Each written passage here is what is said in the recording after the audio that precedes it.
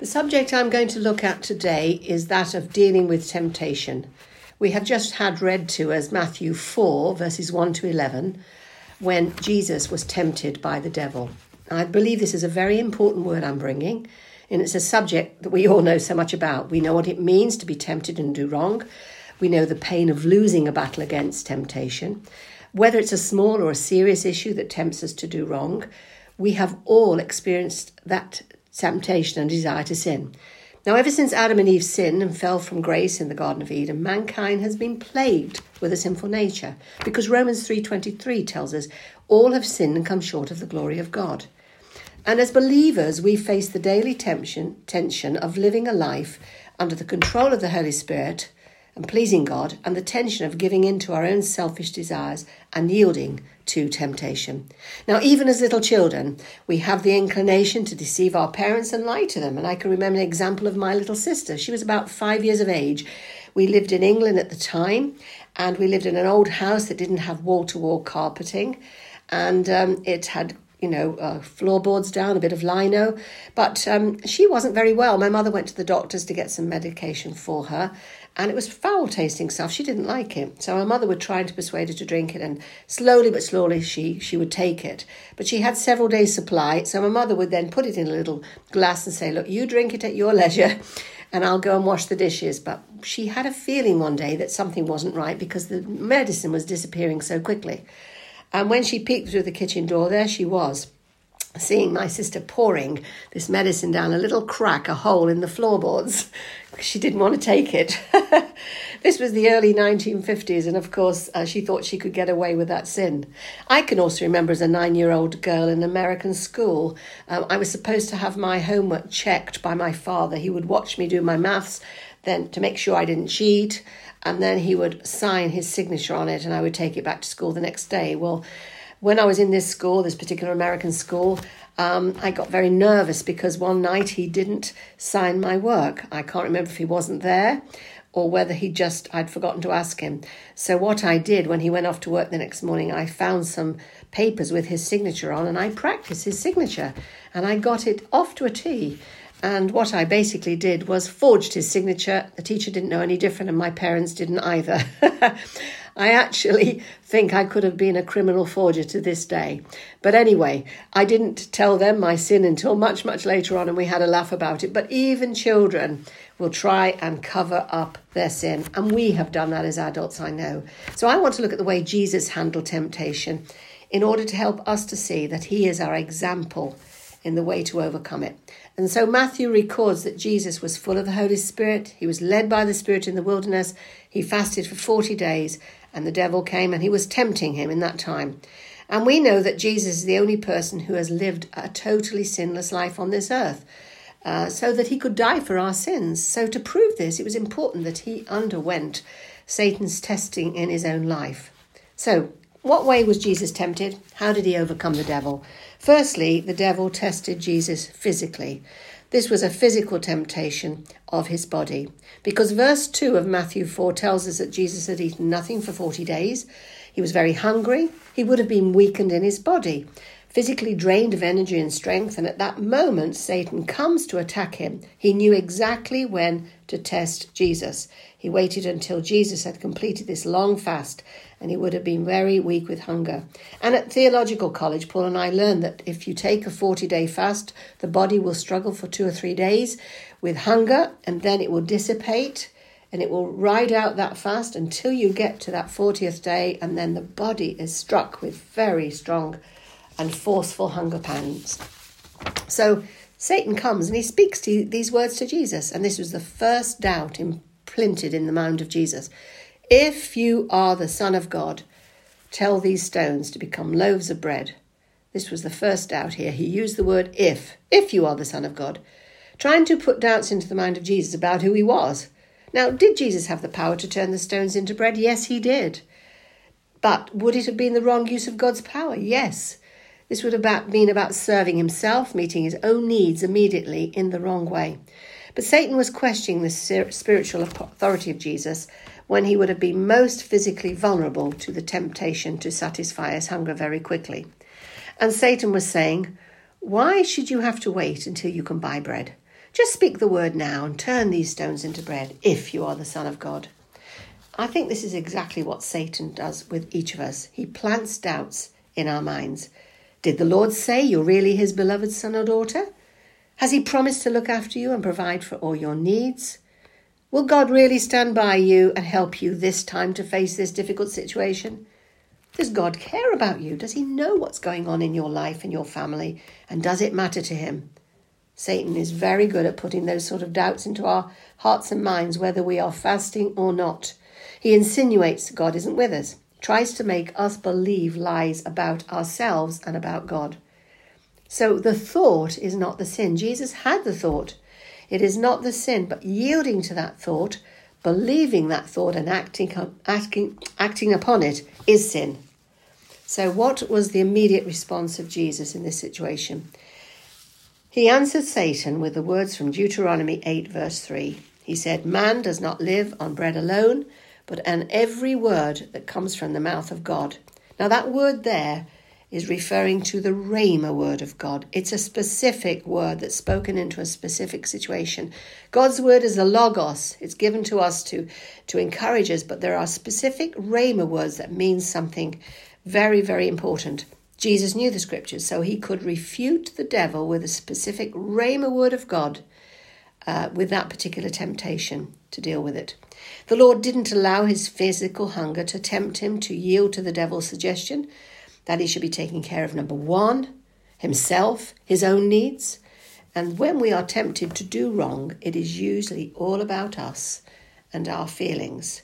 It's all about meeting our needs, taking care of number one, taking care of Janice and what she needs. That's what yielding to temptation is about. And James 1:13 tells us, when we are tempted, no one should say, "God is tempting me."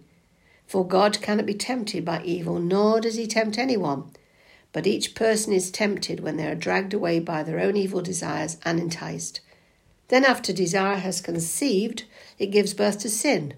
And sin, when it is full grown, gives birth to death. So the Rhema word was the very weapon that Jesus used against Satan to combat his lies. And I believe the word of God is just the weapon we should use when the devil seeks to tempt us to do what's wrong. It becomes a tool in our hands to rebuff and refute Satan's lies. Therefore, it's very important for us as Christians that we know our Bibles so that we're able to use scripture to confront the devil when he tries to cause us to sin. And when he tries to cause us to move out of God's will by planting doubts into our minds. So many years ago, Paul and I faced a huge crisis in Riverside Church in Southampton. This crisis, caused by a hidden sin of someone, split the church because it was such a difficult trauma we were going through.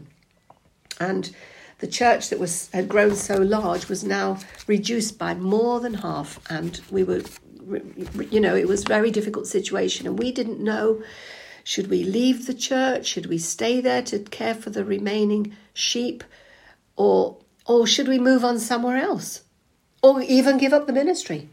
The devil planted doubts and fears in both our minds. He said this, if God's called you here and God has grown this church, then why has he allowed this to happen? Just go, leave the church, leave all the problems behind you. Both Paul and I were physically, spiritually, mentally, emotionally exhausted, but we kept on praying about what to do.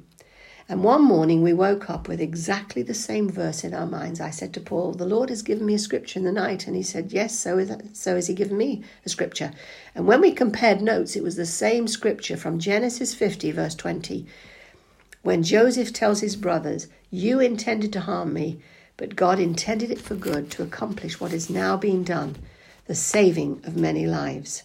So Joseph was talking to his brothers after they'd sold him into slavery because of their jealousy. Now they were all reconciled after Jacob's death, but they were very worried that he might punish them in some way. And he was explaining to them God's will and his purposes, that although you intended evil, God brought about good. So God told us, I'm still with you. You will change. The situation will change. The direction of the church will change. The whole thing would be changed. We in ourselves would be changed people. And he confirmed that we should stay at Riverside Church. And in fact, over the next 10 years, we saw a very fruitful period of ministry. when hundreds of Polish people came into our country and came into our church and were born again. I think we saw between 200 and 300 people coming in and getting saved.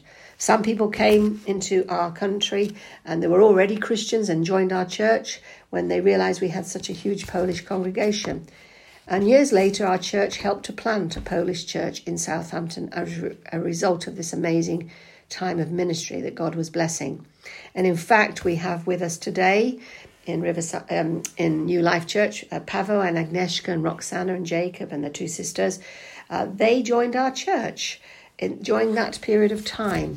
But we learned a lot through going through a very, very difficult time when we questioned God, and God gave us a Rhema word. He turned things around.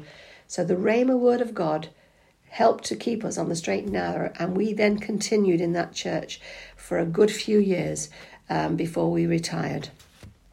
So every doubt, every fear, and every temptation that we face each day can be overcome through the use of Scripture in our lives, and it will help us to stay within God's perfect will. So not only did Satan try to attack Jesus in his body when he was physically weakened to make him commit sin, but he also tried to tempt him in another way. The devil tested Jesus mentally. Now, this was temptation in his mind, in his will, in his soul, his very personality, his very thoughts. He'd been fasting for 40 days. He'd been alone in the wilderness. And as a human being experiencing normal human emotions, I think that Jesus would have begun to feel lonely, probably longed for the company of other people. He was a people person. He loved being with people, and that's why he came to earth. He came to earth as the Son of Man to share the gospel of salvation and grace with sinful mankind and to save us. But we know that Satan hates God. He constantly seeks to thwart his purposes in people's lives. And Satan was determined to attack the humanity of Jesus through his mind when he was completely alone at the end of a very long 40-day fast. So Satan takes Jesus to the top of the temple. And once again, he plants a second doubt in the mind of Jesus. And he's quoting Psalm 91 here, verse 11 to 12. He said, "If you are the Son of God," again, if you are, "throw yourself down, for it is written." And this is the scripture he quotes. "He will command his angels concerning you. They will lift you up in their hands so that you will not strike your foot against a stone." He's informing Jesus here that he won't be hurt because the angels would lift him up to safety. However, this was a wrong use of scripture because Satan uses this verse out of context. The psalmist states in this verse that he's able to trust God to take care of him and to protect him in every difficult circumstance he faces. Trusting in God is his source and place of security and safety. And Satan was twisting the scripture to say, if you throw yourself down, you'll be okay. You'll go back to the Father. Everything will be fine. Was he suggesting to Jesus there's a way out of the path that was before him? Jesus didn't need to complete this mission that would lead to his death on the cross. Was he seeking to tempt Jesus to end his mission at that point? And the Bible tells us that Jesus was tempted in every way just like us, however he didn't sin. So Jesus had to be tempted in his body. He had to be tempted in his mind.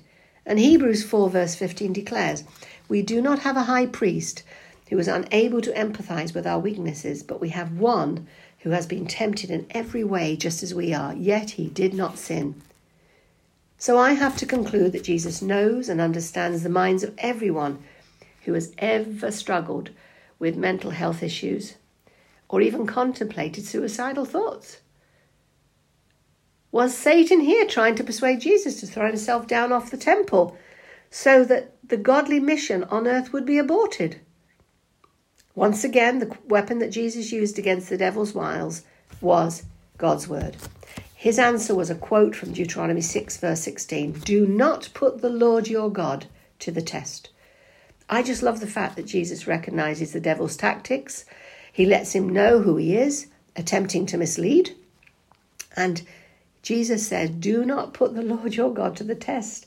He rebuffs Satan and lets him know exactly who he is. "I'm the Lord God you're tempting, and you're not to do this." Because Jesus knew why he'd come to earth. He came to give his life as a ransom for many. And he said in John 12, verse 24, unless a grain of wheat falls into the ground and dies, it remains only a single seed. But if it dies, it produces many seeds. And he was talking to his disciples at that point about his death and resurrection, and that his life and death would bear much fruit, eternal fruit. And Satan is trying in vain to tempt Jesus to give up this purpose, to give up this mission.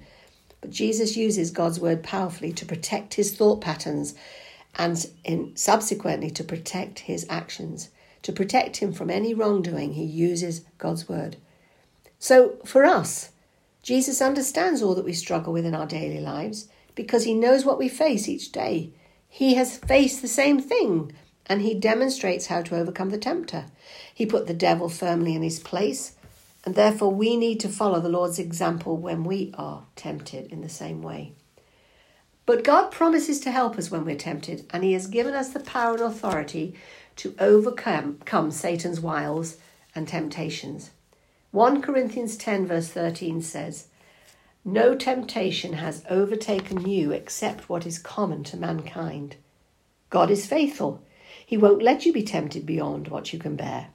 But when you are tempted, he will also provide a way out so that you can endure it. Now, there are times when we might be tested with thoughts of fear, thoughts of anger, self-pity, or the feelings that our lives are not worth living any longer. Satan could have been trying to do that to Jesus. Just give it up now, Jesus. But we need to counteract every wrong thought and doubt that comes from the enemy with God's word, which empowers us and gives us strength to overcome. Not only was Jesus tested physically in his body, mentally, in his mind and his thought patterns, but we see finally in this chapter that Satan sought to trap him spiritually. So the third way he tested him was in a spiritual sense. He tempted him in his spirit. The devil tested him in that very part that communes with God. The devil took Jesus to a high mountain. He showed him all the kingdoms of the world. He showed him their splendor and glory. And this time he goes straight to the nub of the argument by declaring, he says, all of this I'll give to you if you'll just bow down and worship me. Now, for goodness sake, why does Satan try to tempt Jesus to bow down and worship him? Why would he even try to plant that thought within the heart, spirit, and mind of Jesus? I want you to know this was a very important spiritual battle taking place here between Jesus and the devil. This was early on in the ministry of Jesus, before he called his disciples and before he'd done miracles. Jesus knew why he'd come into the world. He knew people needed to be redeemed from their sin and set free from Satan's power in their lives. He knew that mankind needed a saviour, and the Lord Jesus Christ was to be our saviour and is our saviour. Our redemption could only be achieved through his sinless life, his death and resurrection. But Satan tries to attack him in his spirit, to tempt him to think that he should worship him. And the reason he says that is because he's described in 2 Corinthians 4 verse 4 as the God of this age, who's blinded the minds of unbelievers. Ephesians 2, 1-2 tells us, as for you, you were dead in transgressions and sins in which you used to live when you followed the ways of this world and followed the ruler of the kingdom of the air. So Satan is described as a ruler of the kingdom of the air, and he has the kingdom of the world under his control. And he was effectively trying to persuade Jesus that he could have all the kingdom of the world under his control if only he'd bow down and worship him, Satan. In other words, I know that I rule here on earth because I hold men in my power, and they sin because that's what I want them to do. So if you want all the glory and the splendor, just bow down to me. Again, the immediate response of Jesus was to rebuke him with the words from Scripture. Deuteronomy 6:13, it is written, worship the Lord your God and serve him only. In fact, Jesus commanded the devil to leave him at that point, which is exactly the same decision that we should make when we deal with the devil's temptations to cause us to sin, or when he implants things in our minds that are not right, or he causes our spirit to lose contact and communion with God because of the way we're behaving. Matthew 4, verse 10 tells us that Jesus said to him, "Get out of here, Satan." And verse 11 says that the devil left him. That's exactly what will happen when we tell Satan to go. We have that power and authority. He will go and leave us because we are under the rule and power and authority of Jesus Christ. We should tell Satan to get out of our lives when he tempts us. He will flee from us when we use God's word to resist him. James 4 verse 7 tells us that. Submit yourselves to God. Resist the devil and he will flee from you. 1 Peter 5:9 backs this up. Resist him, standing firm in the faith. Jesus knew who he was. He knew why he'd come to earth. He was in constant communion with his Father. He was able to deal with all these temptations. And we need to know who we are in Christ. We need to recognize the power and authority that God has given to us to deal with these temptations. The word of God is a powerful weapon and tool, and we should avail ourselves of it when dealing with the enemy. Hebrews 4 verse 12 says the word of God is alive and active, sharper than any double-edged sword.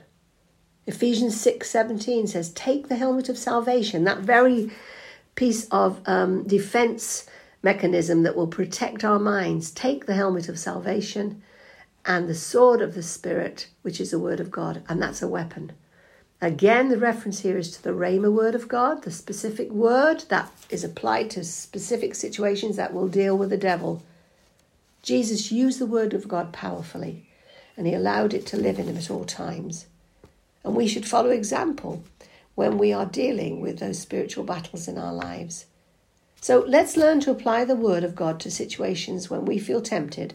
Let's put the devil in his place and let's keep in constant communion with our Heavenly Father who gives us the strength to overcome the devil. Galatians 2 verse 20 says, I have been crucified with Christ and I no longer live, but Christ lives in me. So I'm crucified with Christ today. And it isn't the I that lives, but Christ who lives through me and in me. We have the life of Jesus living in us and the power of the Holy Spirit working in us to enable us to overcome all things, every situation. Romans 8:37 says, in all these things we are more than conquerors through him who loved us. So it's very important that Jesus won that particular spiritual battle against Satan right at the start of his earthly ministry. However, I believe the greatest spiritual battle that Jesus fought was in the Garden of Gethsemane. Because the Gospels of Matthew, Mark and Luke record the distress, the sweat, the tears of Jesus when he prayed alone to his Father with these words, Oh, my Father, if you're willing, take this cup from me, yet not my will, but yours be done. And Luke 22, verse 44 records these words. He says, being in anguish, Jesus prayed more earnestly, and his sweat was like drops of blood falling to the ground. Now, these are the words of a doctor. He was a medical man, and he talks about Jesus. His sweat was like drops of blood. And I understand that there is a medical condition called hematidrosis, in which capillary blood vessels that feed the sweat glands can rupture, causing them to exude blood. This can occur under conditions of extreme physical, emotional stress, as a result of acute fear, anguish, intense mental contemplation. So there's no doubt that Jesus was facing something really huge here. There would have been fear and anguish in his heart and spirit and mind of what he was to face. This was a great spiritual test that he had as he battled alone in prayer. But I believe the victory was won there in the garden. Because I think the distress and the anguish of Jesus was not just about his unjust trial. It was not about the cruel flogging. It was not even about enduring the long hours of a cruel and painful death on a Roman cross. It was not even just about that. I believe it was the knowledge that there was going to be a spiritual separation from his Father that would take place when he hung on the cross for our sins, because all the world's sins were laid upon the sinless Christ. And Jesus had always been in constant communion with God, his Father. He'd never been separated from him. But this separation had to happen as God is a holy God. He can't look on sin. And if you remember, Jesus cried out on the cross. He said, my God, why have you forsaken me? He was alone in that moment as a man. And as he hung on that cross and as the Son of God, suddenly there was separation from his Heavenly Father, who'd always been in contact with. 2 Corinthians 5:21 tells us this: God made him who had no sin to become sin for us, so that in him we might become the righteousness of God. And at that point on the cross, Jesus says, it is finished. That separation from God meant that the whole mission had been accomplished. He died, he gave his life for us, and our sins were taken away when we yield to him, and we are set free. So I wonder, was Satan there in the garden trying to dissuade Jesus from going through what was about to happen to him? Was he trying to persuade him to abandon the plan of salvation? Was he saying to him, you don't have to do this? Each of the gospel writers record that Jesus went off alone 3 times to pray. And before he leaves them, he gave them this advice in Mark 14:38. He said, keep watch and pray, so that you will not fall into temptation, for the spirit is willing, but the flesh is weak. And Jesus knew the severe testing he would undergo. He was warning them to be watchful and diligent in prayer, so they would not fall into temptation. Jesus came through his greatest spiritual test by praying to his Father. And so we need to pray regularly for ourselves and for each other to come through our times of testing. And in conclusion today, I just want to say that back at theological college in the early 70s, Paul and I were taught about the kenosis theories, which is all about Jesus. Explains that Jesus, although he was God and is God, he chose to become a man. He chose to divest himself of his divinity in order to live in human flesh and become a man. He relied totally upon the Holy Spirit. He relied totally upon prayer and the word of God to overcome all temptations. Luke 4 verse 13 tells us at the end of that particular time of testing that the devil left him for a season. Another version says until the next opportunity came, or until a more opportune moment. So the devil would keep returning to tempt and test Jesus. But no matter how many times he was tempted and tested, in every single way that you and I are tempted and have been tested in our lives, physically, mentally, and in our spirits, the Bible says he did not sin. He walked in constant communion with God his Father, and we need to do just the same. When I was a teenager, I used to sing a song in a church quartet, and one of the songs contained these words: he could have called 10,000 angels to destroy the world and set him free. He could have called 10,000 angels, but he died alone for you and me. And he died alone because he was obeying his Father's will. He was doing what was right, and he overcame the tempter. Another great hymn that we often sing says this: he emptied himself of all but love, and he bled for Adam's helpless race. So Adam, who brought that sin into the world in the first place through succumbing to the Satan's tests and temptation, Jesus is the second Adam who brings us into liberation and freedom because he was sinless and died for us. Jesus was assailed and tempted by Satan in his body, in his mind, and in his spirit. But he overcame the devil, and he has modelled to each of us how we can overcome temptation today. Remember that God has given us the tools and the weapons to use to overcome the evil one. 2 Corinthians 10:4-5 says this: the weapons we fight with are not the weapons of the world. On the contrary, they have divine power to demolish strongholds. And we demolish arguments and every pretension that sets itself up against the knowledge of God. And we take captive every thought to make it obedient to Christ. Once we lived under the authority of the devil and our sinful nature, but now we have been set free by Christ. The Holy Spirit now dwells in us, and therefore sin does not have to be our master any longer.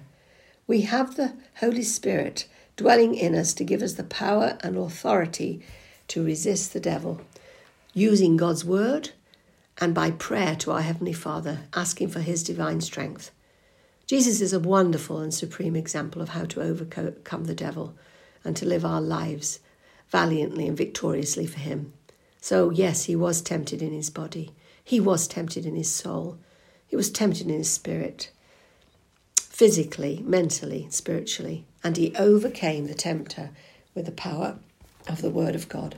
So let us today seek to emulate Jesus and put into practice every single day all that he demonstrated to us. May God bless this word to your hearts.